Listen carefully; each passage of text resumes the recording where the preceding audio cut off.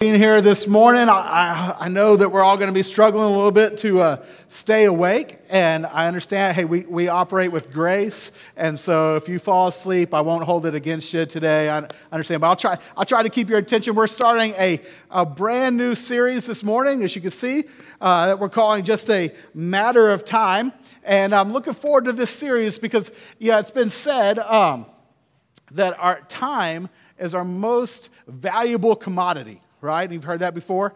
And if that's true, then it seems like it's really wise for us to ask, hey, how should we be spending our time? Right? I mean, if it's our most valuable commodity, how should we be spending our time? And so what we're going to do over just 2 weeks, we're doing like a bookends of spring break. We thought, okay, spring break, that's kind of like take a break from our schedules. Well, let's talk about time. And so we're going to, for 2 weeks, give attention to this topic and go to God and through His Word, hear what He has to say about how we should use our time. And, whether we recognize it or not, I think that could be really helpful for us because whether you are, a follower of Christ or you're just exploring faith or whether you're a student or whether you're a grandparent and everywhere in between, we all receive messages from lots and lots of different people and sources about how we should use our time, don't we? I mean, you've got your boss, you've got your spouse, you've got perhaps kids, you've got coaches, you have professors, you have Netflix recommendations. I mean, just all the time you're receiving messages about how you should use your time, where your time should go, and oftentimes those are competing messages.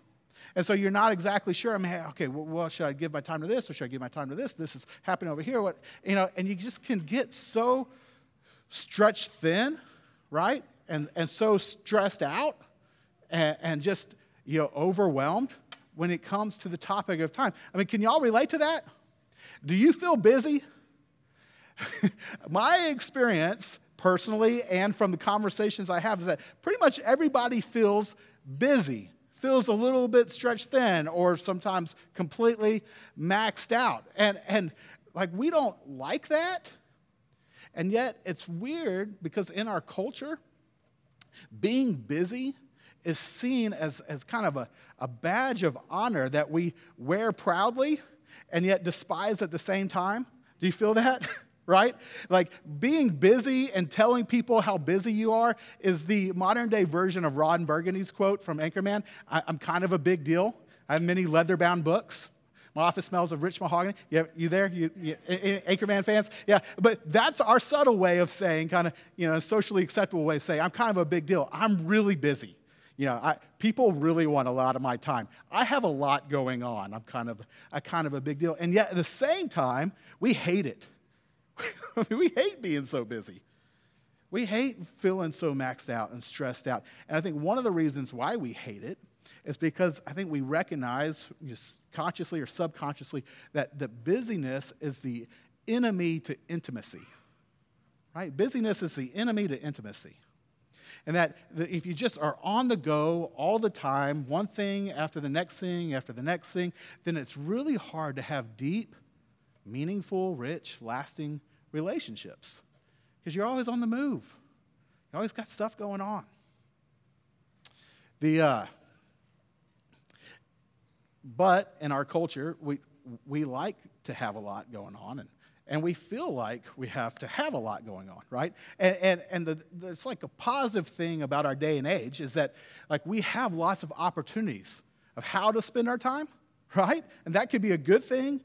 But that can also be this like really dangerous thing. And so you're always having the next event or the next project or the next opportunity to get ahead at work or in school, their next class to sign up for your kids or for you personally to continue to grow and try to get ahead. Or you have just on and on, so many opportunities. And in the end, I think that we can recognize it's helpful to just pause and think, hey, how do I determine where my time should go? I got a lot of options, but what's really the wise way to use my time? And so what we're doing in this series is we're taking that question to God, to His Word, and asking Him to speak into it. Hey, how should I use my time, God? How should I steward my time? And So what I want us to do, we're going to turn to a passage this morning, but before we do, I want to put my finger on one more tension that we often feel in regards to time, and really even in regards to going to God with the question about how should I use my time? And that's this tension. Perhaps you feel it even today, and that is if we go to God with the question, God, how should I use my time? We might fear that his answer is just going to require more time from us. And if you already feel busy and you already feel stretched thin and maxed out, to go to God and ask God, what should I do with time? You might just think, man, well, he's just going to add more expectations to what I should be doing. And I don't know if I can handle another set of lists of things that I ought to be doing with my time. I just don't have any time to begin with. And let me say, if you feel that fear when it comes to the idea of, like, let me ask God to speak into what I should be doing with my time, I just want to say, like, I've got good news for you this morning. I've got good news for you this morning. In fact, this is one of the major points that I want you to take away from this message is this, that if you were to let God direct your schedule, he will always build time in for you to rest. Let me say that again. I think I even have it out here. If you let God direct your schedule, he will always build in time for you to rest. You know that? Is that what you think about when you think about God? Or do you just think that he's like this taskmaster that's going to just require more and more and more from you? Or is this the idea that you have? That if you were to trust God with your schedule, he will always build in time for you to rest. You think, okay, well, man, that sounds nice. I hope that's true, that that's what God's like. But where do you get that from? Now let's look to this passage, right? So let's go to Deuteronomy chapter 5, and we're going to look at verses 12 through 15. Deuteronomy 5, 12 through 15, we can pull that up or turn there. As you turn there, let me give you some of the context for this, because the context adds a whole other layer of significance to this passage, and that is that this is an excerpt from a message that Moses was given to the nation of Israel right before they were going to enter the promised land. So he's preparing them for this, monumentous thing that they've been waiting for a long time. And in the way to prepare them, he rehearses or he reviews the 10 Commandments. And so this passage we're reading is his reiteration of the 10 Commandments. They've been given many years before from Mount Sinai, but to prepare them to go into the promised land, he starts reviewing them. And as he does, he gets to the 4th commandment, and that's what we're going to look at here. Starting in verse 12, Deuteronomy 5, he says this, "Observe the Sabbath day by keeping it holy, as the Lord your God has commanded you. 6 days you shall labor and do all your work. But the 7th day is a Sabbath to the Lord your God. On it you shall not do any work, neither you nor your son or daughter, nor your male or female servant, nor your ox, your donkey, or any of your animals, nor any foreigner residing in your towns, so that your male and female servants may rest as you do." Now, let me stop there and make a couple observations. First of all, I just want to encourage you, let this sink in a little bit. Like, this command is a part of the 10 Commandments. Like between big commands like don't worship false gods and don't murder people, like things that we say, okay, these are big deals, is also the command to take a break, is also the command to rest, to every 7th day observe the Sabbath and set it apart as holy, or make it holy, which literally means set apart. So Sabbath is just a day that you set apart from working to earn a living. That's what Sabbath is. It's a day that you don't try to get ahead. It's a day when you're not trying to earn a living, that you treat it as holy, you set it apart. And in Scripture, in fact, in the first giving of the 10 Commandments, we're not going to have time to turn there, but it's interesting, when God gives the reason for that command, it's so that you have time to enjoy your life. That he connects it to his creating all of creation, and then at the end, resting at the end of creation, and that resting time was for him to actually see that all that he made was good and to enjoy the work of his hands. And he says, for us, we take Sabbath every 7 days so that we can, a reason why is to rest and enjoy the work of our hands, to enjoy what God has given us, to enjoy life instead of always just trying to work to build a life. That God says in the Ten Commandments, hey, it's important for you to rest. Now, let me be clear. My purpose in going to this passage is not to say, hey, all of us need to take a break every 7 days and observe the Sabbath. The reason that I'm not going to say that is because, and this is interesting, but in all of the Ten Commandments in Scripture are reiterated in the New Testament, except for this one, the observance of the Sabbath day. And the reason why that is something I'm going to get to at the end of this message, so you can just hang on to that. But it's important for you to hear it. Like, I'm not telling you this because you have to observe this. I'm telling, even though we could say that even though it's not a requirement, I think we could all recognize that it's still very relevant instruction for us today. I think we can agree, like, man, taking a break regularly, perhaps even every 7 days, could be really healthy.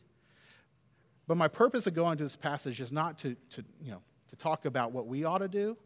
What I want you to see it from is from the lens of, what does this say about what God is like? Now think about this, that he, when he talks to us about our schedules, this is the command that he gives us. Hey, work hard every 6 days, all 6 days, but here's what's important. I want you to take a break. Every seventh day, I want you to rest. Guys, do you hear this? If you were to hold your schedule with an open hand to God and say, hey, direct what I do with my time, he will always build in time for you to rest. And I hope that when you hear that, it helps you connect with the truth that, man, God, he really is a good father. Like, he really is your good father. Cares about you, is looking out for you, that this idea, like, let it confront the misconception that we carry with us about God just being this, like, taskmaster in the sky who's trying to use us and get from us all the time. And if we go to him with our schedule, he's going to just try to get you to do more and more and more for him. Like, let's look at this and realize, man, that's not God's posture here. He's your good father. You go to him with your time, he's going to build in time for you to rest. In fact, this passage every 7 days, this just is tip of the iceberg. If you continue to look in the Old Testament, you'll see that it's even more extreme than this. Like, for example, in Leviticus chapter 25, this is wild. Verses 3 to 4, let me read it for you. It says this, for 6 years sow your fields, and for 6 years prune your vineyards, and gather their crops. But in the 7th year, the land is to have a year of Sabbath rest, a Sabbath to the Lord. Do not sow your fields or prune your vineyards. So this command, this instruction to the nation of Israel, who was primarily an agrarian culture, God says, hey, here's how I want you to rest. Every 7 years, I want you to take the year off. Like, don't sow the fields. Don't sow. Like, don't formally harvest. You'll see if you kept reading that passage, she'll say, don't formally harvest. In fact, I want you to trust me that I'm going to provide for you enough so that through those 6 years, at the 7th year, you're going to have enough to just take a season of rest.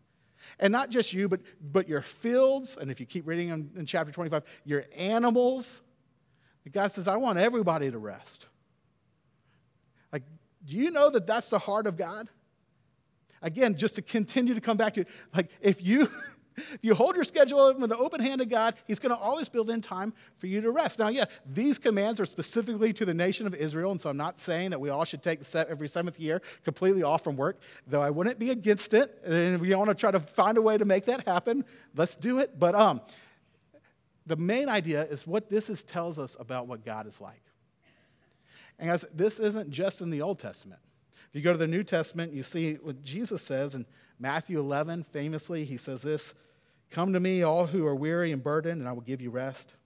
Take my yoke upon you and learn from me, for I'm gentle and humble in heart, and you will find rest for your souls. Or in Mark 6, verse 30 and 31, when the apostles had just been sent out by Jesus to do ministry, and they had been working hard, and they come back to him, we read this. The apostles gathered around Jesus and reported to him all that they had done and taught. And then, because so many people were coming and going that they did not even have a chance to eat, he said to them, come with me by yourselves to a quiet place and get some rest. Like, can you picture what's going on here? The apostles gone out, they're doing all kinds of ministry. They come back to tell Jesus about it. People are continuing to come and to that with needs. They're having not even a chance to take a break to eat. There are just so many people coming and going. And what's Jesus say? Hey, man, there's a lot more people that we need to get to. Let's just buckle up and just keep going. Now he says, no. Hey, come on. Let's get a rest. Let's take a break. Because this is what God is like. And I'll tell you, when it comes to just being busy, to know that this is what God prioritizes, and that is refreshing to me. Man, I hope that it is refreshing to you. Over and over again, we see the priority God places on rest. Okay, now, this priority that he places on rest, it does kind of beg the question, why is rest such a big deal to God, right? I mean, why would he prioritize it to the degree that he does? And so let's go back to the Deuteronomy 5 passage, because the verse that I stopped at, it talks about one of the main reasons why rest is such a priority to God, that we would build in, that we would allow him to build in to our schedule. And so it says this in verse 15. It says, remember that you were slaves in Egypt, and that the Lord your God brought you out of there with a mighty hand and an outstretched arm. Therefore, the Lord your God has commanded you to observe the Sabbath day. Okay, do you see the purpose that he gives for rest here? Now, before we get into it, I want to remind you, back in Exodus, he had given another purpose, and that is, like I said earlier, to enjoy the work of your hands, to enjoy the living. Take a break instead of just trying to earn a living. Enjoy your life. But here he gives another purpose for rest, and that is that we would rest to remember. That we would rest to remember. That a part of our resting, that a portion of our resting is to be set aside for the purpose of remembering. And specifically, as you see here, that we would be remembering what God is like and who we are as a result.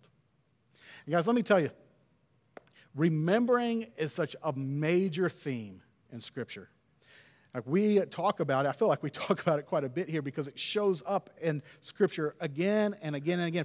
From Genesis to Revelation, God's people are always being called to remember. One of my favorite books is the book Sacred Romance by Brent Curtis and John Eldredge, and in it there's a quote that stuck with me that says that the most crippling thing that besets the pilgrim's heart is simply forgetfulness, or more accurately, the failure to remember. The spiritual amnesia is so likely that from Genesis to Revelation, the Scriptures are full of the call to remember. And that God places such a value on remembering that he would call us to prioritize rest so that we would have time to slow down and reflect and remember.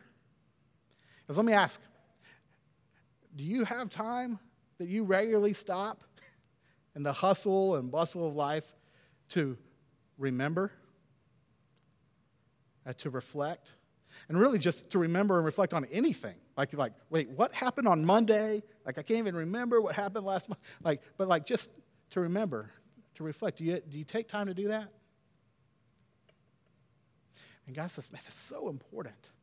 And it's one of the reasons he wants us to allow him to build rest into our schedule. Now, he specifically has things here that he would call his followers to remember. Like I said earlier, it's kind of broad category here. It would be to remember who he is and to remember who we are. For example, go back to that passage. He says, okay, I want you to remember that you were slaves in Egypt and that your Lord your God brought you out of there with a mighty hand and an outstretched arm. Now listen to this language about who God is. That he not only has held us in his hands, but he reached out for us. Like there's significance that he couldn't the passage just say, he saved us with his mighty hand, but like this imagery of the outstretched arm. Moses is saying, hey, take time to remember that God came after you. That this is the character of God. That he in his relentless love for you pursued you, reached out for you when you were far from him. And that with his mighty hand, he has brought you close to him. Even though we had sinned and we had walked away like every sheep, like turning to go our own way, and yet he comes after us. And this is who God is. This is what he's done. This is how he loves us. As when do you take the time to remember who he is? And then also that we would reflect on who we are as a result. Again, in this passage, he says, remember when you were slaves in Egypt, which is who they once were before God reached out to save the nation of Israel. And then after saving them, God tells the nation of Israel that now they're his chosen people, a royal priesthood, that God's people in which he's going to communicate to the rest of the nations who he is, what he is like, and how to properly relate to him. That they are brand new people, no longer slaves, but the children of God. And guys, in the New Testament, we see the same messaging. That we, before faith in Christ alone for the forgiveness of our sins, were slaves to unrighteousness and dead in our trespasses.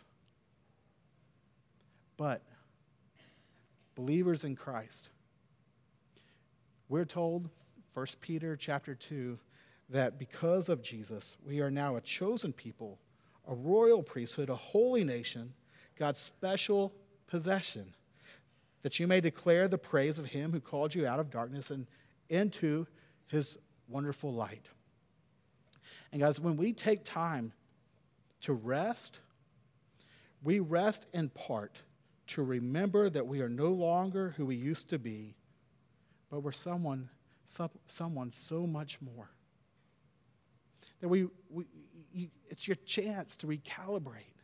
Say, okay, here's who I once was, but here's who I am now because of who God is and what he has done.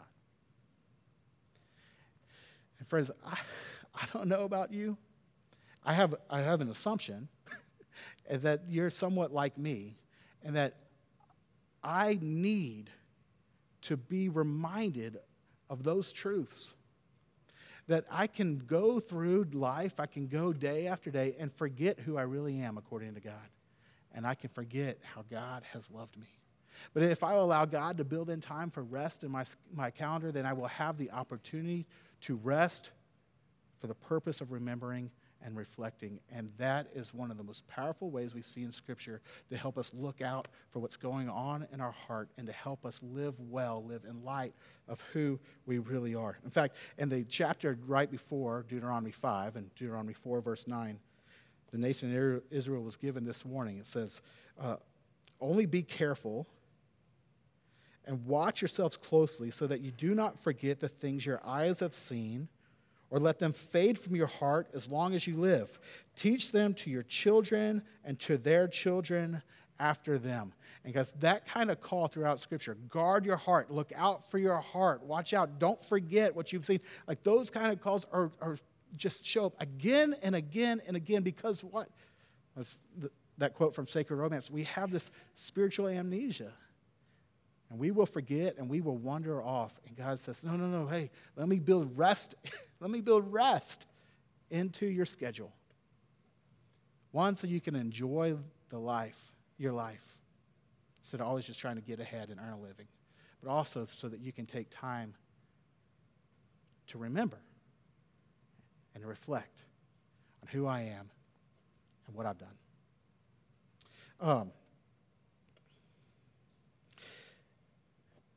To help y'all just make this a little bit more specific, let me give you some example of questions that I like to ask when it comes to time of reflection and rest for me. And like I want to be honest with you.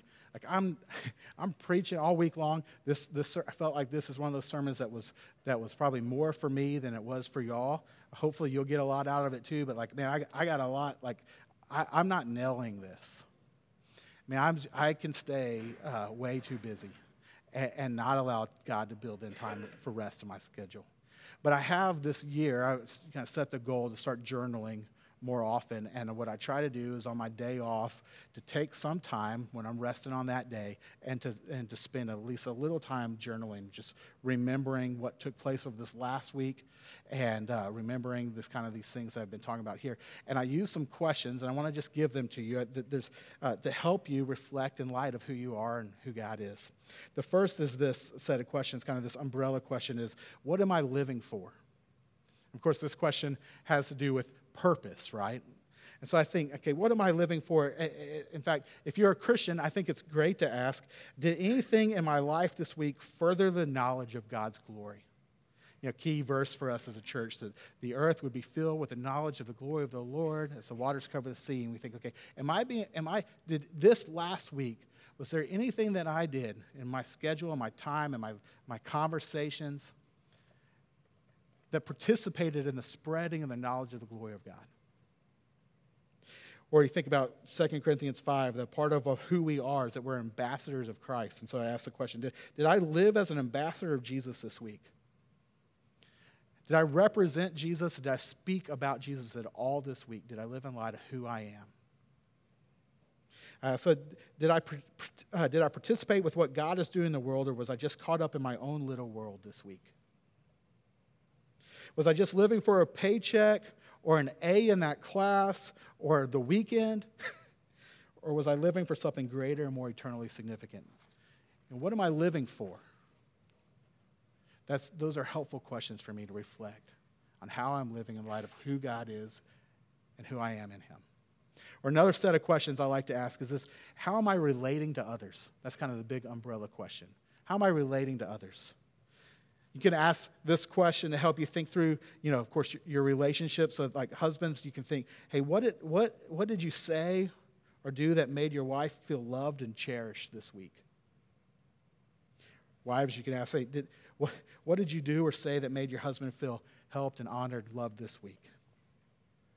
Parents, you can ask, hey, did I do anything to actually engage my child's heart this week, or did I just instruct them what they should do or not do? Or parents, another great question to ask is, did I do anything this week that made Jesus attractive to my kids? Or did I do anything this week that helped my kids see how significant or how important Jesus is to me? If you live with roommates, or you think about your boss or your coworkers, you can ask questions like, okay, was I seeking to be served this week, or did I look to serve others this week?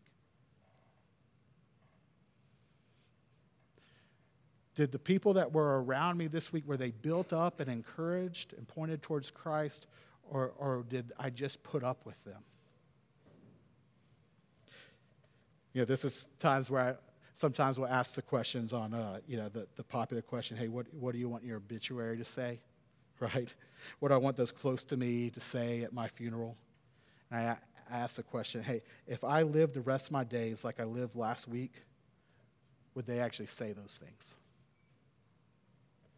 Now, how am I relating? So there's a chance when you rest to build in time to reflect and ask these kind of questions of yourself, because when else are you going to?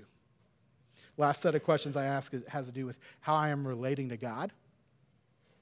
Like, am I living in light of His reality and His love displayed in the gospel? Does the joy and peace in my life reflect trust in His love and His care and His control? Did I seek to stay in step with the Spirit this week, or was I just trying to live out of my own fleshly power? Did I obey Him this week, or is there sin in my life that I need to confess? And just try to reflect on that. Did I enjoy Him this week? Did I enjoy His presence this week? And is there something that He has been saying to me or showing me that I need to act on or do something about. See, guys, when we build in time to rest, we can slow down enough to reflect on how we're living. And we need that. God knows that we need that. Because we can start off headed in the right direction. And with great intentions, we think that we're walking the straight path that God is calling us into. But if you don't take time to regularly just stop and assess where you are, then it's so easy as time progresses for you to get so off track. So God says, hey, prioritize rest. Hey, let me build rest into your schedule so that you can enjoy life and so that you can assess to make sure you're living life well in light of who I am and in light of who you are. Again, I don't nail this personally. I'm not awesome at this, but one thing that I will say, Krista and I, by the grace of God, we for 10 years have had as a couple of some of this rhythm with us. In fact, if you were to come by our house on Monday night, almost, about 95% of Monday nights, you will find us out on our porch or out in front of our outdoor fireplace, sitting there after the kids are gone to bed and just talking about these kind of questions with one another. And we use this time to personally reflect and to remember and to check in on how we're doing.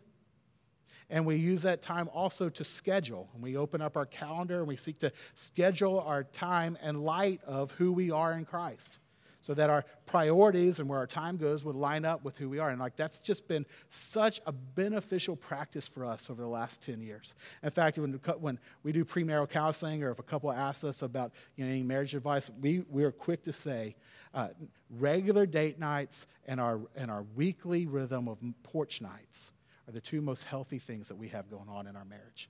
And we just swear by them. It's as if God knows what he's talking about when he says it's healthy to build in time to rest so you have time to reflect and to remember.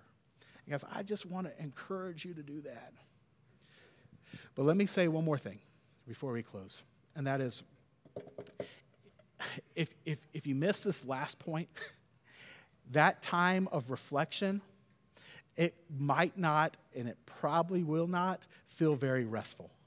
Because I'll tell you, when I reflect on those kind of questions, I often, and often I mean pretty much every time, feel like a complete failure. Because I'm not nailing those things.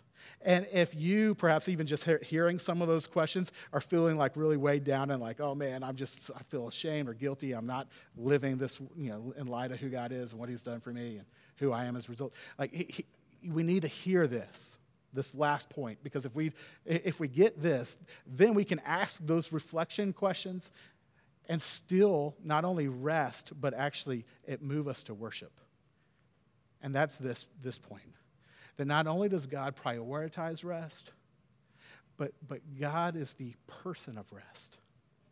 Specifically, God the Son, Jesus, is the person of rest. And that because of Jesus, we can reflect on our lives and not feel burdened and weighed down and like a failure, but we can find rest. Our soul can find rest, even when we're messing up. Hear this. This is a wild truth. But if you left this day and you decided, okay, I'm going to try to I'm gonna reflect on who God is and who I am, and so I'm gonna live in light of these truths this week, and you nailed it. Everything you did this week, you just nailed it. Jesus would not love you any more than he does right now. And if you left right now and you went out this week with best intentions and you blew it worse than you have ever blown it before,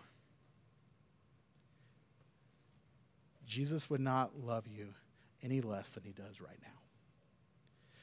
Because that's the grace of Jesus. See, because God does not relate to us based on what we do for him, but based on what Jesus has done for us.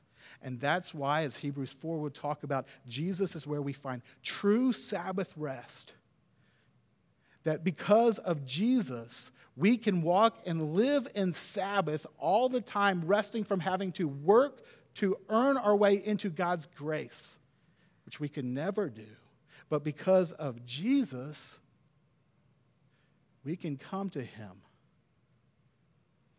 And as he says in verse 11, all of you who are weary, in Matthew 11, burdened, and I will give you rest. I will give you rest to your soul. Because Jesus is where true rest is found. And when you get that, then it allows you to take time to reflect on how you're living and not be weighed down by guilt, but to rest in him and his righteousness, and then be compelled by his love to seek to, in this next week, go with him to live in a way that honors him. And if you fail, then you rejoice in his grace, and you let his grace compel you this next week to seek to go obey him that week. And you rinse and repeat. Resting in the grace of God, it gives you the ability to reflect restfully and to live a life that's in line with who God is and who you are in him. Because Jesus is the person of rest. See, God prioritizes rest. He has a purpose for rest, that we would enjoy our life, but also that we would take time to evaluate our life. And then he's the one who provides the ultimate rest for our souls. So this week, here's what I want to challenge you with. I want to encourage you with. Could you take time this week? Would you allow God to build in some rest into your schedule? I mean, it's spring break, right? So we should be all taking a break anyways. So just take some time to allow God to build it. And I don't know what that will look like. It might be a whole day. It might be just a couple hours. You talk to God about that, but you say, God, I want to hold my schedule with an open hand, build in rest this week. And you find time. And then a portion of that time, it doesn't have to be the whole time, but a portion of that rest time, I encourage you to set time aside to remember and reflect. To remember who he is and reflect on who you are as a result. And to evaluate, are you living in light of that? Could you do that this week? Can we all try to do that? It's like, okay, pastor said take a break, right? So we can try to do that, all right? Okay. Well, we're going to end the message by reflecting on what I was just talking about, that Jesus is the true provider of rest. And we do that by taking communion. We do that each week. But this week, it just really makes sense to take communion with the fact that, one, we take communion because, as Jesus said, we do it in remembrance of him. And so that we would take time to remember that this is one of those things that God builds into our schedules, that we would regularly remember who he is and what he's done for us. And so we take the bread and we remember Jesus' body broken for us. And we take the juice and remember Jesus' blood spilled for us, that we would be reconciled to God, that our sins would be forgiven, that we could be brought near to God. When we take communion, guys, we remember the outstretched arms of God and the mighty hand of God pierced with the nails so that we could be redeemed and brought near. Guys, we take communion to remember who God is. And guys, as we remember, as we take communion, I encourage you to allow this to reinforce trust in your good God. That you would trust him enough to even trust him with your schedule, with your calendar, so that he can build in some rest, that you'd have time to remember and reflect. Let me pray. Heavenly Father, God, thank you for this truth. Thank you that this is who you are. Or that you would build in time for us to rest, and that you would want us to have time to reflect on who you are, and who we are as a result of your saving work. And God, I pray that you would help us put this into practice, that even this week, each one of us would take time to rest, and Lord, to rest, to remember, and reflect. Lord, that you'd help us with confidence and courage to evaluate our lives if we're living in light of who you are and who we are in you. And Lord, that we could courageously evaluate that, knowing that, Lord, if we're out of line, or we still can be at rest because Christ paid for our sins and our trespasses. And Lord, that we are in his righteousness. And so, Lord, we can rest in him and seek to realign by your power.